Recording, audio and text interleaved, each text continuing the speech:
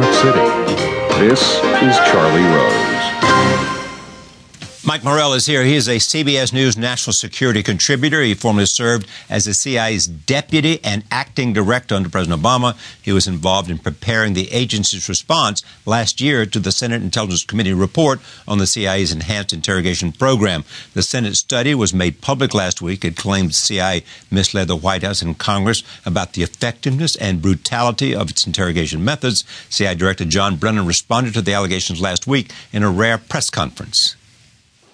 I have already stated that our reviews indicate that the detention and interrogation program produced useful intelligence that helped the United States thwart attack plans, capture terrorists, and save lives. But let me be clear. We have not concluded that it was the use of EITs within that program that allowed us to obtain useful information from detainees subjected to them. The cause and effect relationship between the use of EITs and useful information subsequently provided by the detainee is, in my view, unknowable. Those directly involved in creating and running the program have also come forward in defense of the agency, including former CIA directors George Tenet and Michael Hayden.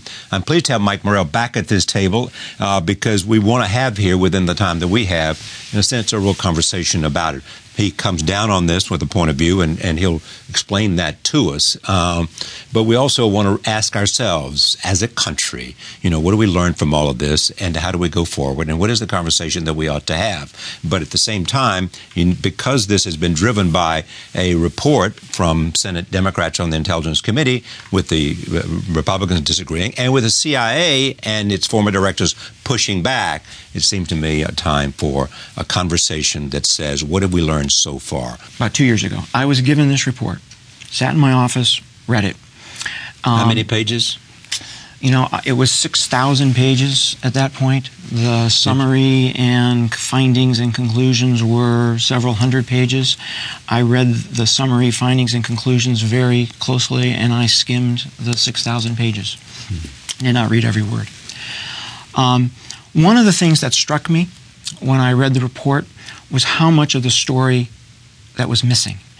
And the pieces of the story that were missing were CIA's interactions with the rest of the executive branch at the time this program was put together and at the time it was carried out, and CIA's interactions with the Congress that were undertaken and done